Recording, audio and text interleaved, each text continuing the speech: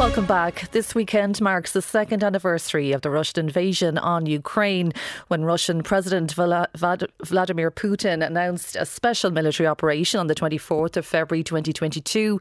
Many expected victory within days, but Ukraine fought back, forcing Russian troops into humiliating retreats. Since then, however, Ukraine has suffered setbacks with the failure of its 2023 counter-offensive. But it remains defiant, with President Volodymyr Zelensky vowing Ukraine would defeat Russia. Well, Donnacha Beacháin, Professor of Politics at DCU, joins us now on the line. Donnacha, this war is entering its third year. Is there any end in sight? No, there is no end in sight. It's been a very difficult year for Ukraine. It's been a very difficult decade for Ukraine, because you have to remember that Russian troops first invaded Ukraine not 2 years ago, but 10 years ago. And what happened 2 years ago was an intensification. In terms of where we stand, I mean, there's been very little movement on the front line. Virtually nothing has changed really over the last 15 months. And you can look at that in a half full or a half empty way. On the one hand, Ukraine hasn't succeeded in pushing Russia back into Russia itself, but also Russia hasn't succeeded in advancing despite overwhelming, odds in its favour in terms of, manpower, in terms of, military, production. And the only fear now really for Ukrainians is that in the coming year that the support which it relies upon to overcome that asymmetry is in question within the European Union, and indeed particularly in the United States with the forthcoming election and the prospect of Donald Trump returning to the presidency. Yes, military aid, a big issue. Can you tell us why?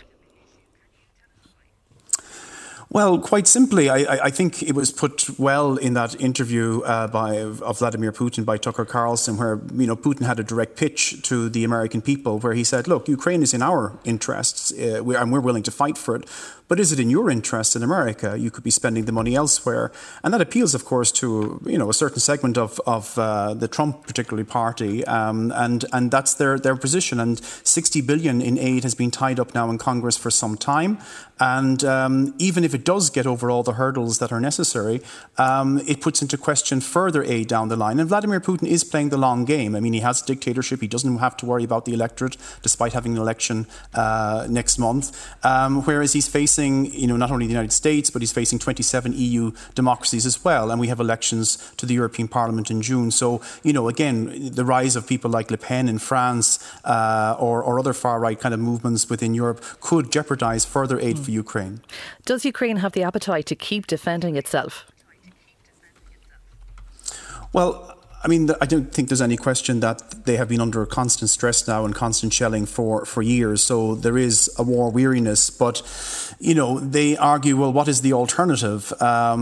Because as Vladimir Zelensky said yesterday, any normal person wants the war to end, but none of us want Ukraine to end. And that's a variation of that mantra that has been there from the beginning, that if Russia stops fighting, the war ends. But if Ukraine stops fighting, Ukraine ends. So Ukrainians fight with a sense of duty to defend their country. It's not because they want to fight. And they ask, themselves, and indeed they ask the world, what happens if Ukraine loses? Because the implications will not only be relevant for Ukraine, but for Europe and indeed the world as a whole. The costs have been huge for Moscow as it seeks to, of course, navigate recent sanctions. Are the Russian people still backing Putin in this war?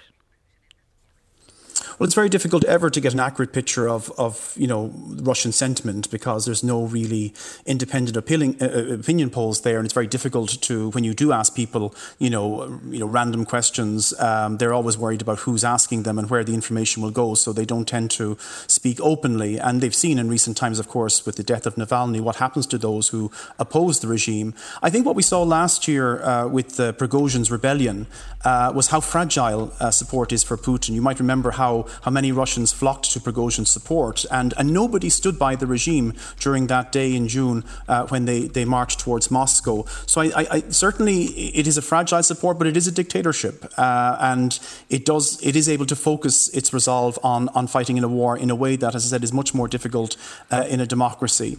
But there is also low morale in Russia as well in terms of the army. They don't rotate their troops. Many of the troops are conscripts or indeed have been released from prisons.